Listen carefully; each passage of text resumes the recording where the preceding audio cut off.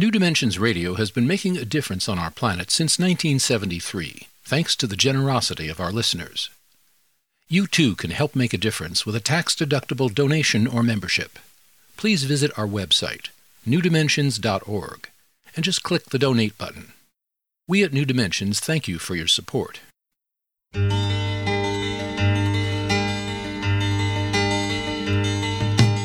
It is only through a change in human consciousness that the world will be transformed.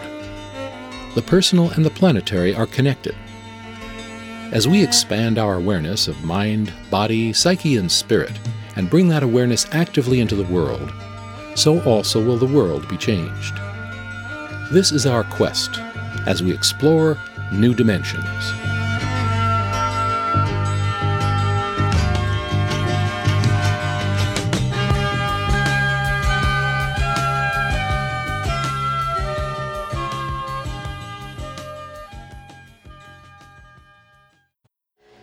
In Tibet and China, the rainbow body is a phenomenon that has been noted for centuries, including the modern era. It's a spontaneous disappearance of the physical body at death. How does this relate to the resurrection of Jesus? Are there eyewitnesses who can attest to the authenticity of this occurrence? Our guest today explores this manifestation of spiritual realization in a wide-ranging study of the transformation of the material body into a body of light. Today we'll be exploring the meaning of death, bodily dissolution, and resurrection with our guest, Father Francis Tissot. Father Francis Tissot holds a Master of Divinity degree from Harvard University and a doctorate from Columbia University and Union Theological Seminary, where his specialization was in Buddhist studies. He was Associate Director of the Secretariat for Ecumenical and Interreligious Affairs of the U.S. Conference of Catholic Bishops from 2004 to 2009, where he served as liaison to Islam, Hinduism, Buddhism, the Sikhs, and traditional religions, as well as the Reformed confessions. He is the author of Liberation in One Lifetime and Rainbow Body and Resurrection, Spiritual Attainment, the Dissolution of the Material Body, and the Case of Khenpo A. Cho. Join us for the next hour as we explore the fascinating phenomenon of the manifestation of the body of light after death with our guest, Father Francis Tissot. I'm Justine Willis-Toms. I'll be your host. Welcome to New Dimensions. Father Tissot, welcome. Thank you. It's good to be here. It's good to have you here. So I know our listeners are curious, the rainbow body. Just what is the rainbow body? Well, just as you said, of course, it refers to the dissolution of the material body, which is considered to be the most significant attainment of the Dzogchen schools in the Bonpo and Nyingma traditions of Tibet. And it is a kind of manifestation. You can have a body of light, you can have a subtle body in many of the tantric traditions, Hindu and Buddhist. And of course, we talk about it in Christianity as well. And then also Iranian Sufism is famous for this. But here, it's applied to an actual physical manifestation. And there's a great deal to suggest that something really does happen. So we've been wanting to study this for quite a while. In fact, this is a 15-year project, which has come to conclusion with this book. But I don't think the study is over. It's barely begun. So what was your motivation to start the research? Where did it begin for you? I had not done a lot of work on Dzogchen before 1999, except for the fact that I had attended retreats with Chogyal Namkhai Norbu in Italy, and had, in that sense, received Dzogchen teachings. So just to be really clear, when you say Dzogchen, we're talking about a form of Tibetan Buddhism. Exactly. Okay. And but not only Buddhism, and that's part of the discussion, because it's also in the Bonpo tradition in Tibet, which is considered to be non-Buddhist. All right, and so that preceded Buddhism. Yes, more of a village kind of. Well, it was really the imperial priestly cult, and it had elements of Central Asian shamanism, elements of non-Himalayan culture as well. And then also the traditional relationship between town and village and dynasty and local deities, mountain gods, and so forth, the forces of nature. So it's already a very rich religion. Some researchers believe that Bonpo may have already incorporated some Buddhist teachings and practices before the introduction of Indian Buddhism into Tibet. So this is a whole area of research that has some fuzzy edges that we can hardly address today. And just to get the lineage, so when you say Indian Buddhism, because the Buddha was born in India, and then so people to start to say, okay, I think of this mostly as Tibet, but it actually traveled from India then into Tibet. Yeah, we're going to have to do a lot of traveling in this conversation. Oh, goody! You know, a lot of, as I said, narratives that walk, because I have right here on our desk this afternoon a book by one of the dean of Central Asian Studies here in America, Christopher Beckwith, who denies that the Buddha was born in India. And he claims that Shakya Muni doesn't mean the sage of the clan of the Shakyas, who presumably lived on the borderland between between Nepal and India, but he says it really means Saka Muni. And Saka is the old word for the Scythians. All right, so one of the Central Asian empires of the 4th, 5th centuries before Christ. So this brings it to the Euphrates and the Tigris and on central what we call Iraq now or Syria or those places back and even Crimea. And going north. What is now north of the Black Sea was also a Scythian realm known to the Greeks. So this blows away a lot of a lot of our preconceptions. And I'm pretty open to what Beckwith is saying. We're not dealing with your average scholar when he challenges us with these ideas. Right. But what the beauty of this research, which has just been published, is that it does confirm my intuition that contact between East and West, between the multiple civilizations from the Mediterranean world through Central Asia, the ancient Middle East, India, Tibet, China, that exchange has been going on in great waves over a very long period of time and can even be documented. And he makes a heroic attempt to document it in this book. We call that the Silk Road. But Exactly. Going back to my question, what commissioned you to actually start this research? And it's a fair question. Brother David Steindl-Rast, who I believe has been on this program, right? Yes, several times. Brother David is my main spiritual teacher going back to the 1960s. And back in the late 90s, knowing that I knew some Tibetan and had done some study, thought that it would be of great value if I traveled to Tibet and interviewed eyewitnesses to the dissolution of the body of Khenpo Ache, this Eastern Tibetan monk, spiritual teacher, who had recently passed away in the summer of 1998. Brother David heard about this from a friend of his who lives in Zurich in Switzerland, who was very close to a doctor from that part of Tibet, Dr. Chitsegang, whose picture is in the book.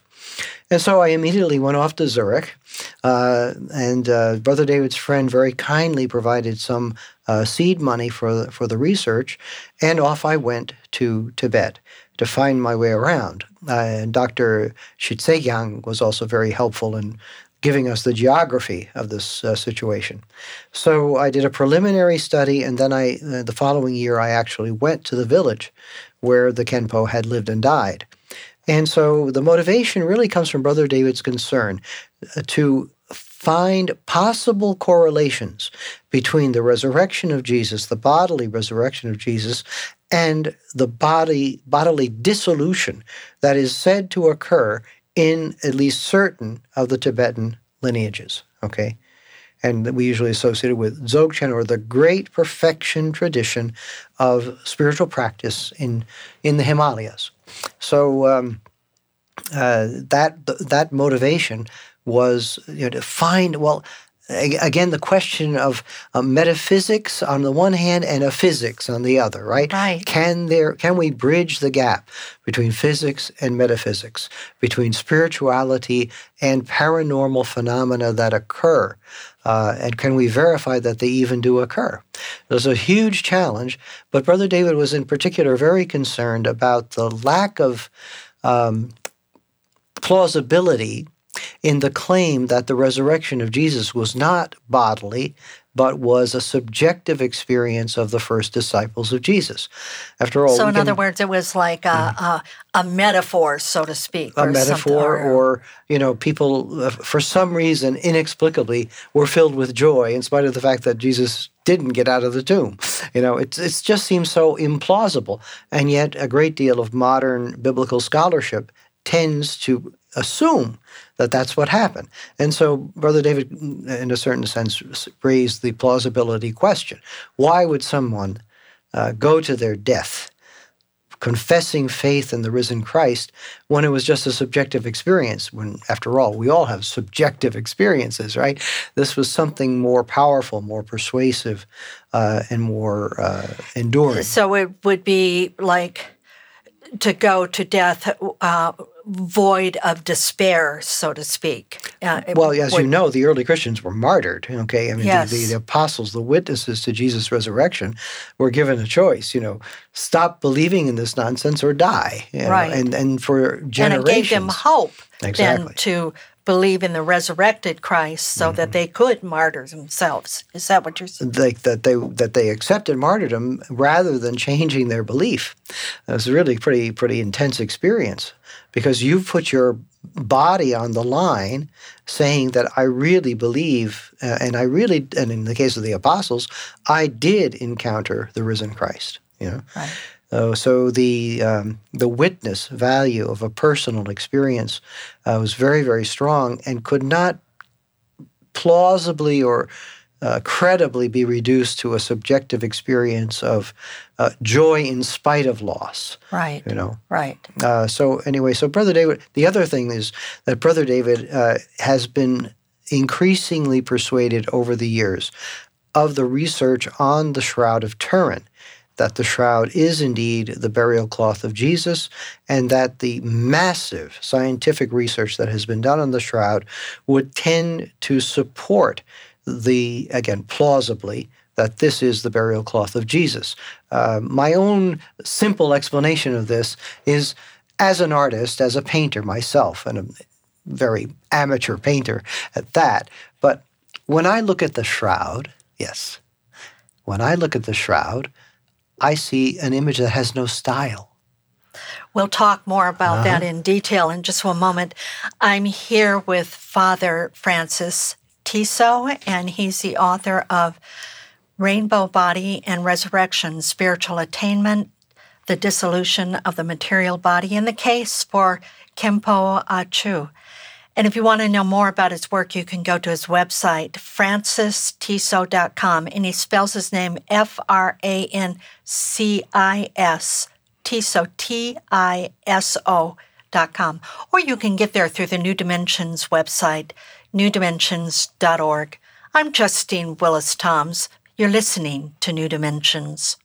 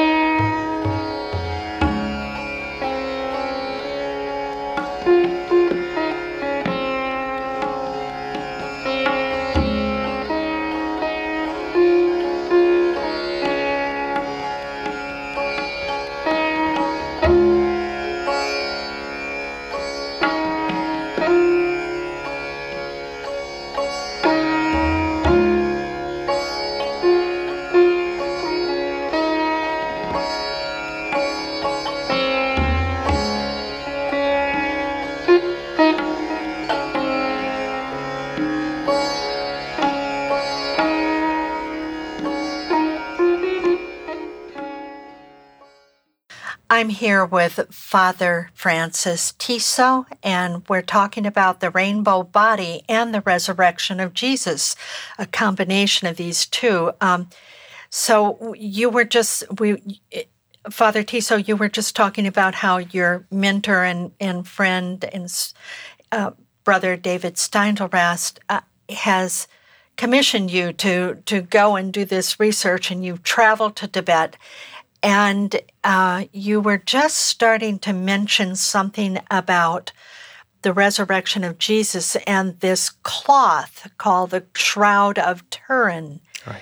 And what exactly is that cloth that has been so looked at in so many ways to see if it's authentic? Going back to 1898, when the first large plate professional photographs were made of this cloth, which shows in a very faint outline the body of a man who has been crucified, front and back, in a burial position.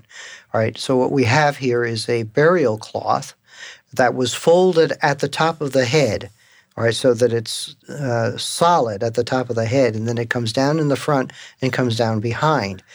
So the body is, you might imagine, a U-shaped cloth, right, around the body, going from the front and then around to the back. And it shows the complete body, which was completely covered by this cloth. In some mysterious way, the image of that body was imprinted on the cloth. Careful scientific research, going back to that first set of photographs and then proceeding with all kinds of technological advances down through the past 120 years. Of the cloth itself. Well, of the cloth itself, have shown a great many extremely unusual characteristics that tend to make some of us believe that this really was the burial cloth of Jesus. For one thing, let me mention the famous carbon-14 test, which seems to have indicated that the cloth could not have been older than the 13th century. But then, when people examine more carefully where they cut the piece of cloth to test in the carbon-14 experiment, it turns out that that part of the cloth was where the cloth had been most handled by people who held the cloth aloft to show to crowds of devotees down through the centuries. So the contamination of those parts of the cloth by sweat and grease from people's hands was particularly dense. So it's no wonder they came up with a mistaken date. We know, for example, that this particular kind of herringbone linen weave was not made in the 13th century. There's the pollen testing, which showed pollen from all sorts of places, tracing it back to the Middle East. There is the fact that the cloth itself would never have been used as a burial shroud. That is such a precious weave of linen that it would only have been used for the temple in Jerusalem. It would have been used for altar cloths or vestments. And some people are actually willing to go out on a limb and say maybe that cloth was chosen specifically by disciples of Jesus who knew something more than we do, that they wanted to make a statement about who they believed Jesus was, even in the hour of his death, which is astonishing. But there are many other iconographical features that scholars have studied, which tend to suggest that indeed the cloth we call the shroud was known to the Byzantines and to other Christian churches in the ancient Middle East. Because there's some writings or yes, texts there are writings and testimonies and even a famous ransom episode when the Byzantine emperor spent a huge sum of gold to buy it from the people in Edessa and bring it to the imperial chapel on the island of Pharos, and I think the 840s. And that event was commemorated by coinage that represented the face of the shroud on Byzantine gold coins. Wow. So that was way before the 13th century. Exactly. Yeah. Well, exactly. And so now Now, going back to the rainbow body, now we're going to jump over to the east and to Tibet and southern China. So how does that correlate with the rainbow body? Okay, now we're actually getting to something that I haven't spoken orally about in several days, but I think it's extremely important. You've asked just the right question. If the shroud is in some way a product of a burst of energy from the body of Jesus in the 36 hours after his death, because the deformation of the fibers of the linen cloth suggests that there was some kind of intense heat or energy that was emitted to cause that image on the cloth, we start to think light. We start to think energy. We start to think something we don't know about yet scientifically produced an image.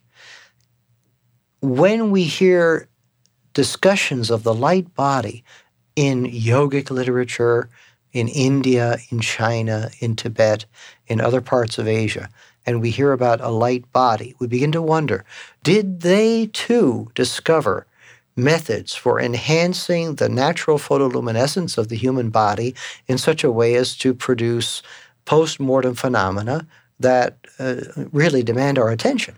Okay? And so there's the connection.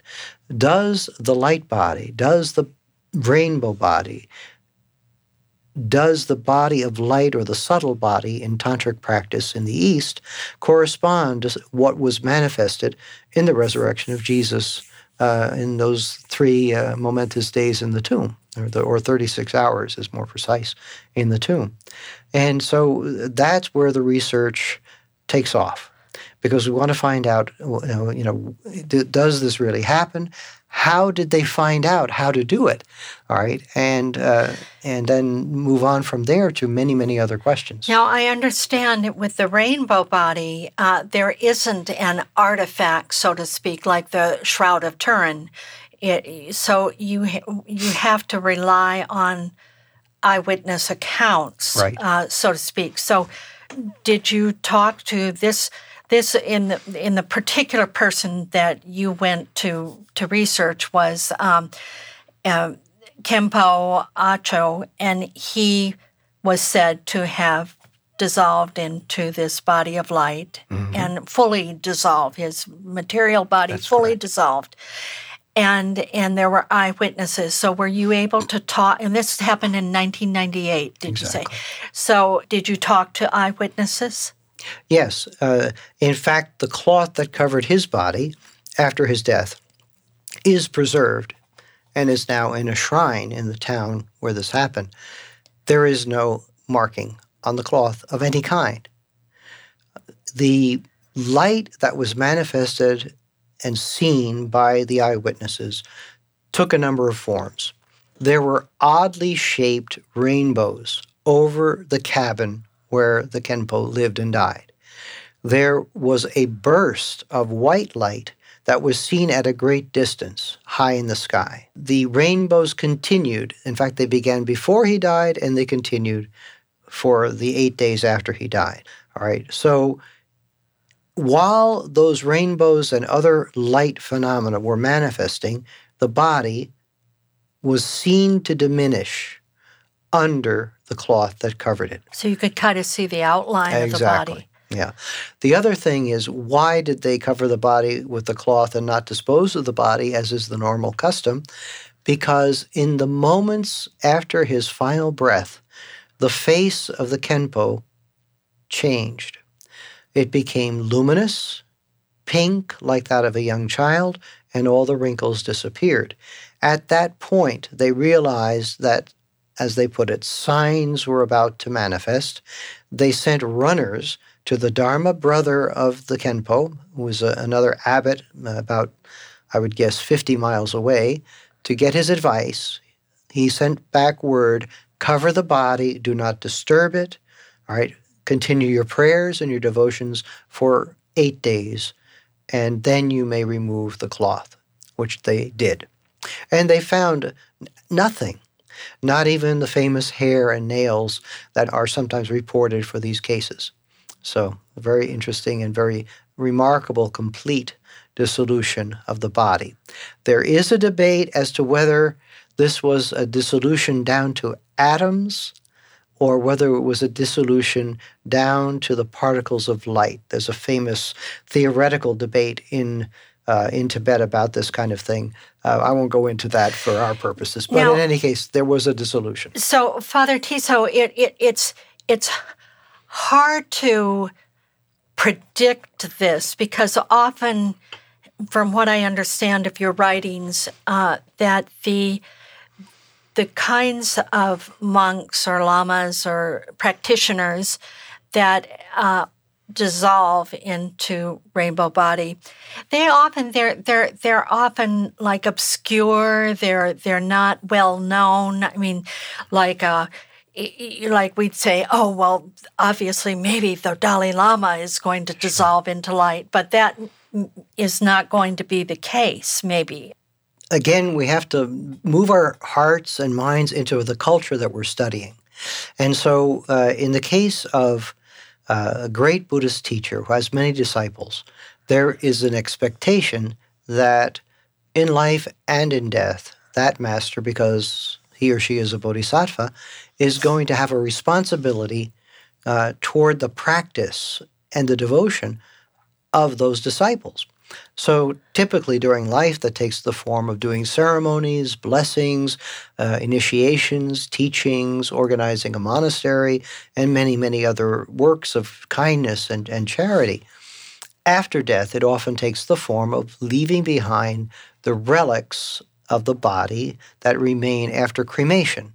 And cremation is done with a considerable number of formalities and so forth, and very carefully designed so that there will be relics. And very often, rather strange relics appear after cremation, which are then carefully preserved and become objects of devotion for the people. So these are also like passed out to other lamas, and they'll say, well, I have the bone, the finger bone of some famous lama, or, these different relics are passed out. Absolutely. In fact, there's a little container that some Tibetans carry with them called a gao, in which the relics are enshrined on one's own person. Right. So this cultural reality is very strongly felt.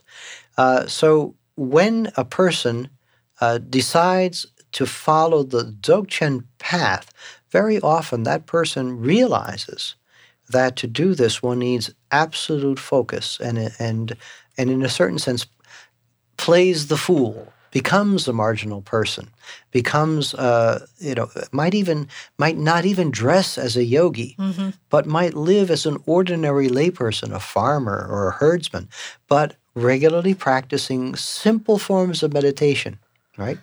So we'll talk more about that in a moment. I'm here with Father Francis Tiso, and he's the author of Rainbow Body and Resurrection, Spiritual Attainment, the Dissolution of the Material Body, and the Case of Khenpo Achu. I'm Justine Willis-Toms. You're listening to New Dimensions.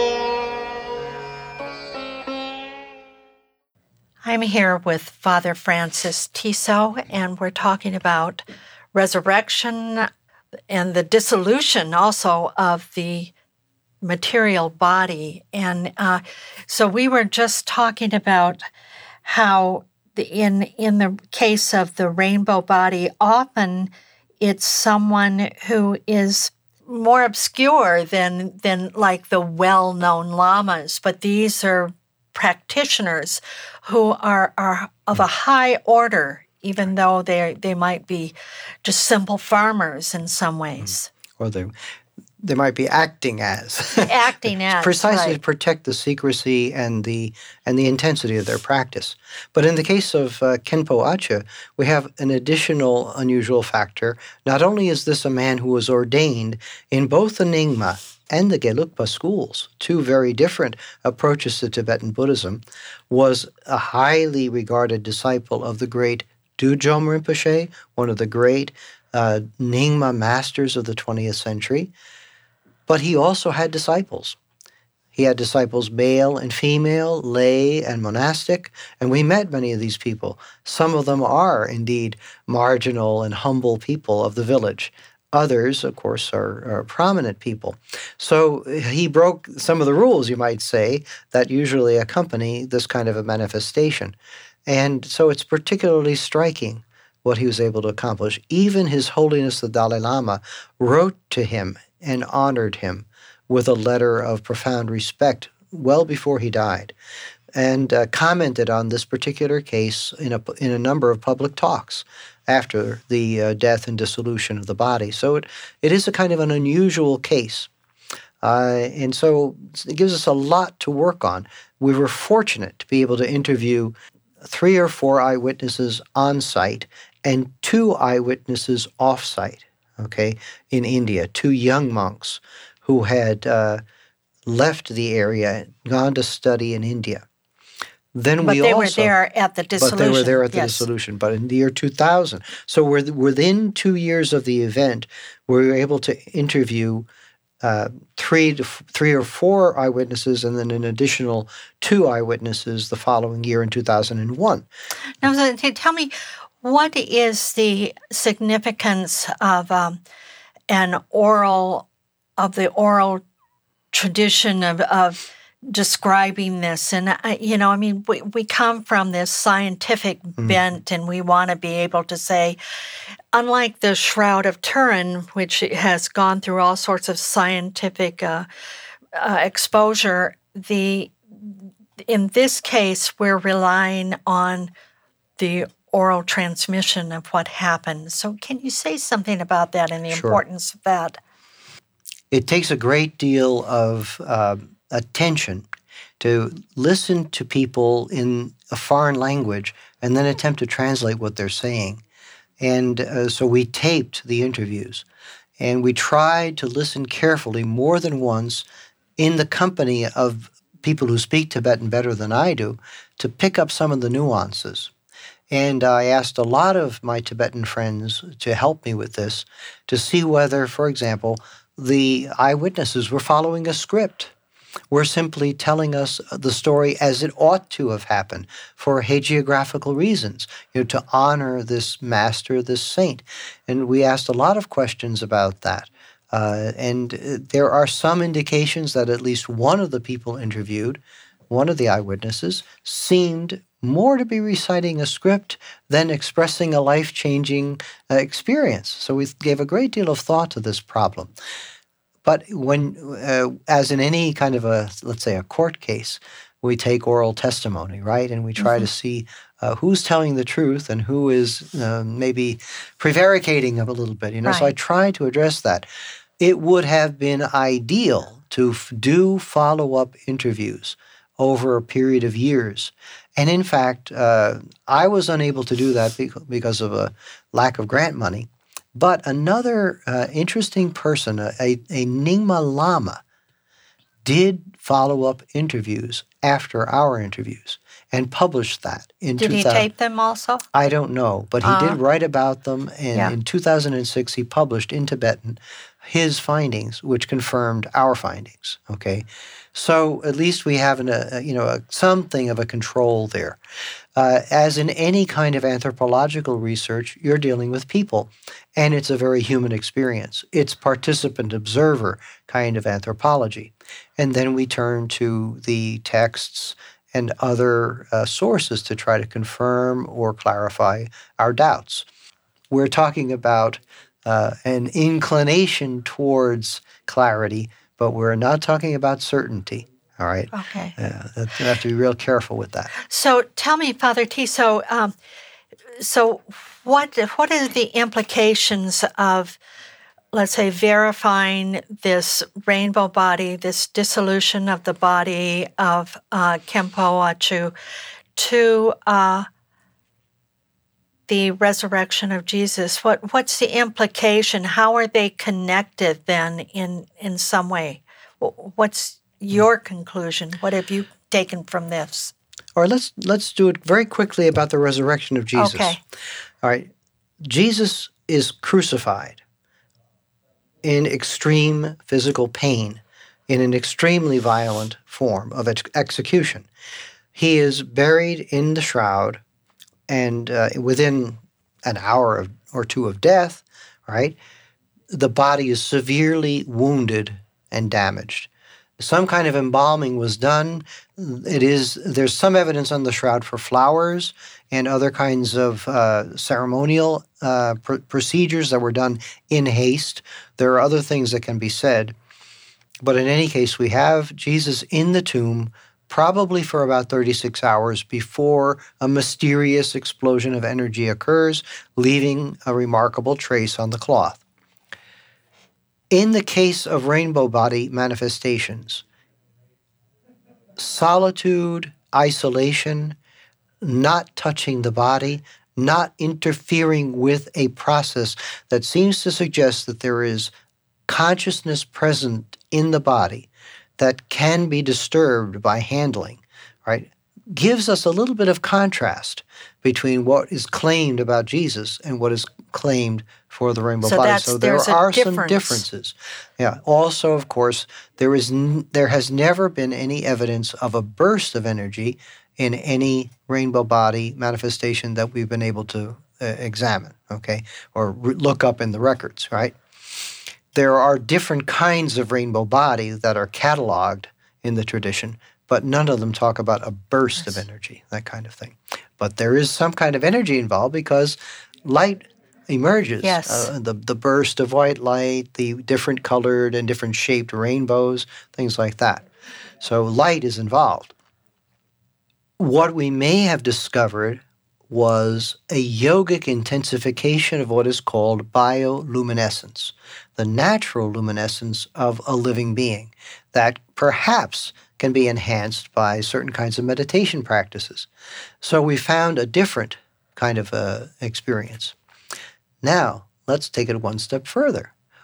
What is a spiritual body, which is mentioned in the New Testament? What is it when we're going to resurrect at the end of time? The New Testament not only claims that Jesus rises from the dead, but that all will rise from the dead. All right, how does that happen? And Paul, 1 Corinthians 15, goes into a great deal of discussion about a notion of a spiritual body, right? The soma pneumatikos. And that gives us a hint that the early Christians believed that they participated in the resurrection of Jesus through their faith and through the sacraments of Eucharist and baptism, but that also at the end of time, all Christians and non-Christians will rise, be judged, and enter into eternal life in one way or another, all right? The wicked will be judged and sent, to hell and all of that. So these early beliefs indicate that they too understood that resurrection was part of the human destiny. And they got that, as we know, from already some trends in Judaism at the time of Jesus that believed in the resurrection of the body, and some ideas that came from Zoroastrianism, where they also believed that in order to enjoy the delights of heaven, it wasn't enough to have an immortal soul, you had to also have a resurrected body. So in the Old Testament, aren't there instances of some sort of resurrection? Do I remember Moses was resurrected, or Ezekiel, or some? Are there any? Tell me, are there? What is it? Ezekiel 37, or 33, the dry bones vision. All right. So there you have the valley of the dry bones, and the Spirit goes forth and replaces flesh on the bones of the dead. and brings back to life Israel that has lost its way and been defeated and crushed.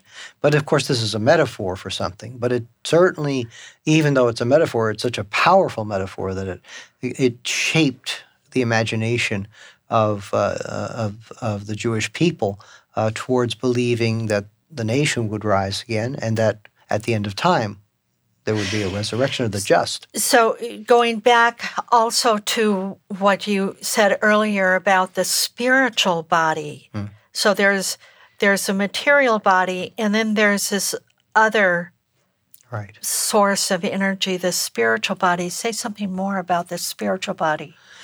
I think Paul in that chapter in Corinthians is articulating an understanding that the material body itself will be transformed, in the blink of an eye. I was singing. Right? I was going to say twinkling of an eye. Twinkling of an eye, right? Yeah. At the last trumpet, that there will be this transformation of the body, so that what you are is what you will always be, but it will be in a transfigured form. All right? Does that mean that the spiritual body is within us, even in our material body? Yes. So that it coexists. Exactly. And in fact, it is nurtured by frequent participation in the liturgical sacraments, at least throughout, from the earliest witnesses in Christianity, like Ignatius of Antioch at the beginning of the 2nd century, all the way through the patristic and medieval period. This is repeated endless times. Our Syriac Christian friends in particular emphasize that the Spirit remains in the relics of the saints to work miracles. And this was believed, of course, also by Western Christians. So we're going to talk maybe in a moment about the Silk Road and about that whole transference of all of these concepts back and forth, east-west. We also can say that in many of the, let's say, the Buddhist practice or some of the more contemplative practices, to practice meditation and those sorts of things would also enhance this spiritual body, so to speak. I want to tell our listeners that I'm here with Father Francis Tiso, and he's the author of Rainbow Body and Resurrection, Spiritual Attainment, The Dissolution of the Material Body, and the Case of Khenpo Achu. I'm Justine Willis-Toms. You're listening to New Dimensions.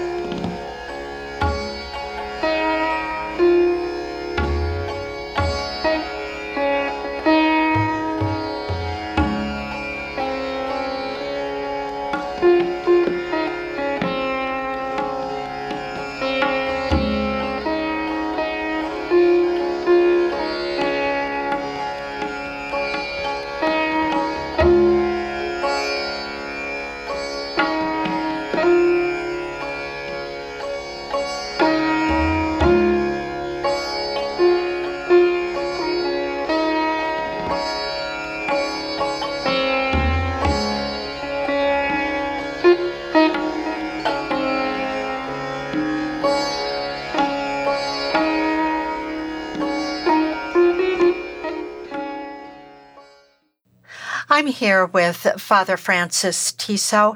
And Father Francis, tell me, when we talk about the spiritual body, when we talk about what's the contemplative practices that are maybe more, we think of more in the Eastern practices, I'm reminded of the Catholic master, I will call him Thomas Merton. Mm-hmm.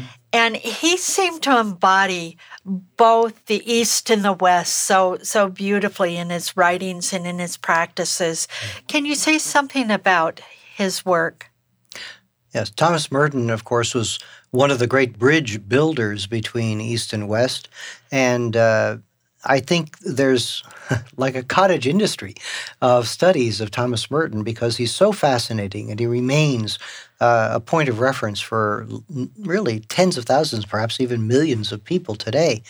He was one of the first to build a dialogue with Sufis, with Zen masters, and with other spiritual teachers, not to mention all the political figures and people involved in the peace movement and civil rights. But he built a dialogue with these people through hundreds and hundreds of letters and then occasional meetings with these folks.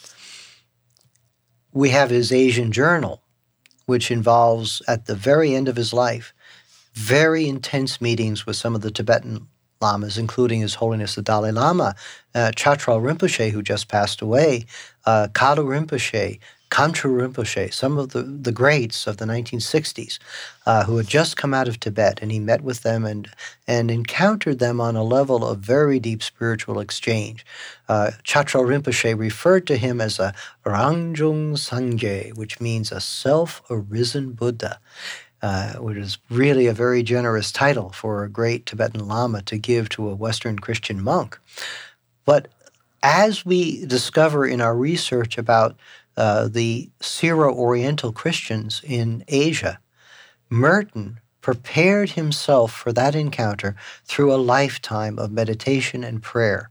Merton would, in addition to the liturgy and the singing of the Psalms, which he loved in Latin, Gregorian chant, and all of the traditions of the Trappist order, he also immersed himself daily in at least 2 hours of deep contemplative prayer beyond thoughts, beyond words.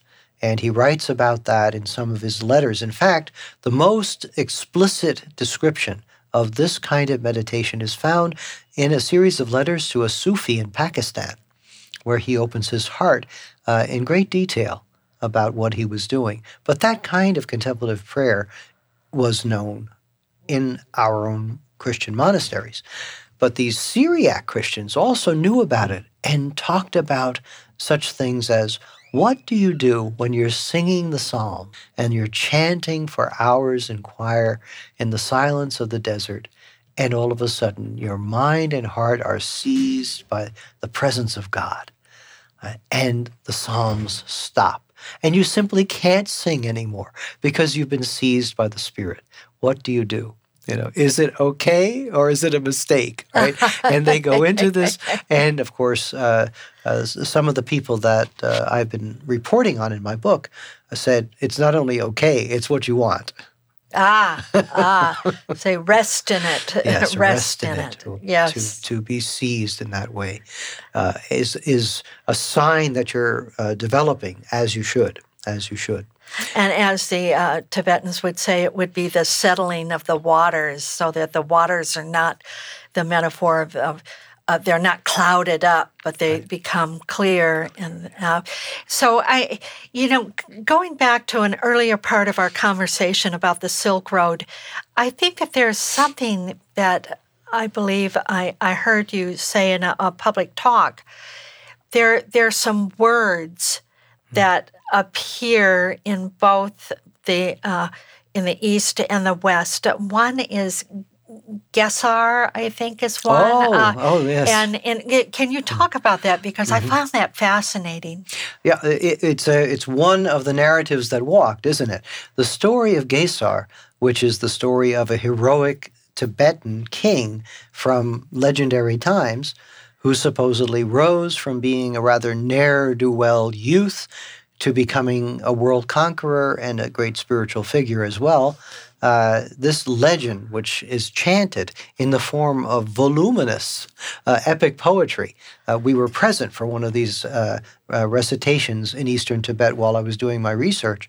And the Gesar epic seems to be the quintessential Central Asian and Tibetan story, and yet the name Gesar comes from Kaiser or Caesar. All right, it comes from the legends that were passed from west to east about the great emperor of the West. All right, the Caesars. All right, the emperor of Rome. all right? Or as he was called in Central Asia, Rum, right? When we talk about Rumi, what does Rumi mean? The great Sufi poet. It means someone who came from the territory of the Byzantine Empire. It's so fascinating, all of these connections that show. Was it true? Did Peter travel, the disciple of Jesus, did he travel east? No, Peter is believed to have gone from Palestine to Antioch and became the first bishop of the church in Antioch. Then he handed on that responsibility to a successor whose name escapes me, but then after him immediately we have Ignatius of Antioch, whose letters have come down to us and are a remarkable testimony to some of the things we're saying here. And then when he went to Rome, and in Rome he was martyred. Remember, he wouldn't be martyred head up. He wanted to be martyred with his head down to show that he was not the Christ. The Christ. Right. Is there any document of who actually traveled to the east? All right, the great legend of Thomas refers to St. Thomas, the doubter, remember, who goes east and supposedly evangelizes India. There is a lot of controversy as to whether this was even possible, but that legend is one of the supports for the presence of the Christian church in India. Remember that church, to this present day, uses the Aramaic or Syriac language in the liturgy, right? And had its bishops nominated by the Syro-Oriental Patriarch in Baghdad for centuries. But we don't know the status of that church for the first 2 or 3 centuries of Christianity, so it's hard to say St. Thomas. Or they also talk about St. Bartholomew going to Persia, and there are several other apostles who are thought to have evangelized Western Asia in various ways. Remember, there are sea routes and land routes well established by the time of the Roman Empire. And there's all kinds of wonderful things that could be told about that. Remember Alexander's presence in India, the Hellenistic kingdoms in what is now Afghanistan and Pakistan. There's a lot of connections. And those connections had their ups and downs, but they were never fully broken. So tell me, Father Tiso, what is your takeaway of all of this research? How has it changed you? Well, for one thing, I think it's helped me understand a great deal about the way interreligious dialogue bears fruit in intercultural dialogue. Cultures meet and transform one another. There are these profound exchanges, the narratives that walk and carry with them profound teachings, but in the form of a story that can be shared among high-level practitioners, maybe in a monastery or a philosophical school or in the palace of a king. But then there are the same kinds of stories that can be shared in the marketplace by merchants and soldiers and travelers and around the family table. So that by telling a good story, we also hand on spiritual knowledge and wisdom. And I think I've learned a great deal about that by doing this research. And the other thing cannot be emphasized enough is the importance of contemplative practice in our daily lives. If possible, we should all spend some time in a monastery somewhere, right? I think that that's really important to learn to meditate, to learn to concentrate the mind, to learn to find inner peace, to learn that kind of discipline that you can only learn, in a certain kind of environment. And how fortunate I was to spend time with Brother David, for example, for 2 years in his hermitage in Connecticut, and then to spend 12 years in a hermitage in Italy and really work on this, to work on the inner life, and to learn so much from some of our great contemplatives east and west in our own time. Thomas Keating, the great Trappist abbot, but also people like Chokyi Nyima Rinpoche, who's been a great friend for many years, and Namkhai Norbu Rinpoche, whose works have greatly enriched my research, and to study with him and to take notes at his presentations, and then to meditate on these teachings and try to find my way among them. So this is very important. I would so greatly love to see that kind of wisdom being shared today in such a time of confusion and violence. There's a great deal that can be shared. And I'll tell you that in my book also I'm talking about the Quran and the transmission of a Quranic story into the Tibetan world, which includes, of course, elements of the life of Jesus as the Muslims understood him. So that there was this exchange, there were narratives that walk, and perhaps if we appreciated that more, we might learn to make peace. I want to thank you so much, Father Tiso, for being with us today. I've been speaking with Father Francis Tiso. He's the author of Rainbow Body and Resurrection, Spiritual Attainment, the Dissolution of the Material Body, and the Case of Khenpo Acho. And if you want to know more about his work, you can go to his website, francistiso.com, and he spells his name Francis, Tiso, Tiso.com. Or you can get there through the New Dimensions website, newdimensions.org. I'm Justine Willis-Toms. You've been listening to New Dimensions. This is program number 3579. New Dimensions Radio has been making a difference on our planet since 1973, thanks to the generosity of our listeners. You too can help make a difference with a tax-deductible donation or membership. Please visit our website, newdimensions.org, and just click the Donate button.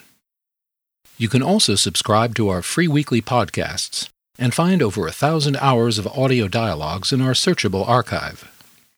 New Dimensions is produced by New Dimensions Radio in Santa Rosa, California, USA. Our executive producer is Justine Willis-Toms. Our post-production editor is Lou Judson. For over 4 decades, New Dimensions has been producing weekly conversations at the leading edge. We sincerely thank all of you who have supported us by being members of Friends of New Dimensions, as well as members of our affiliate stations. My name is Dan Drayson. On behalf of everyone at New Dimensions whose endeavors make this program possible, I'm wishing you well. New Dimensions Radio is an independent producer supported by listener contributions. To find out more about the program you've just heard, to subscribe to our free weekly newsletter and our New Dimensions and New Dimensions Cafe podcasts, and to access thousands of other programs in the New Dimensions archive, please visit our website, newdimensions.org. That's newdimensions.org. Or call us at 707-468-5215. That's 707-468-5215. Please join us next time as we explore New Dimensions.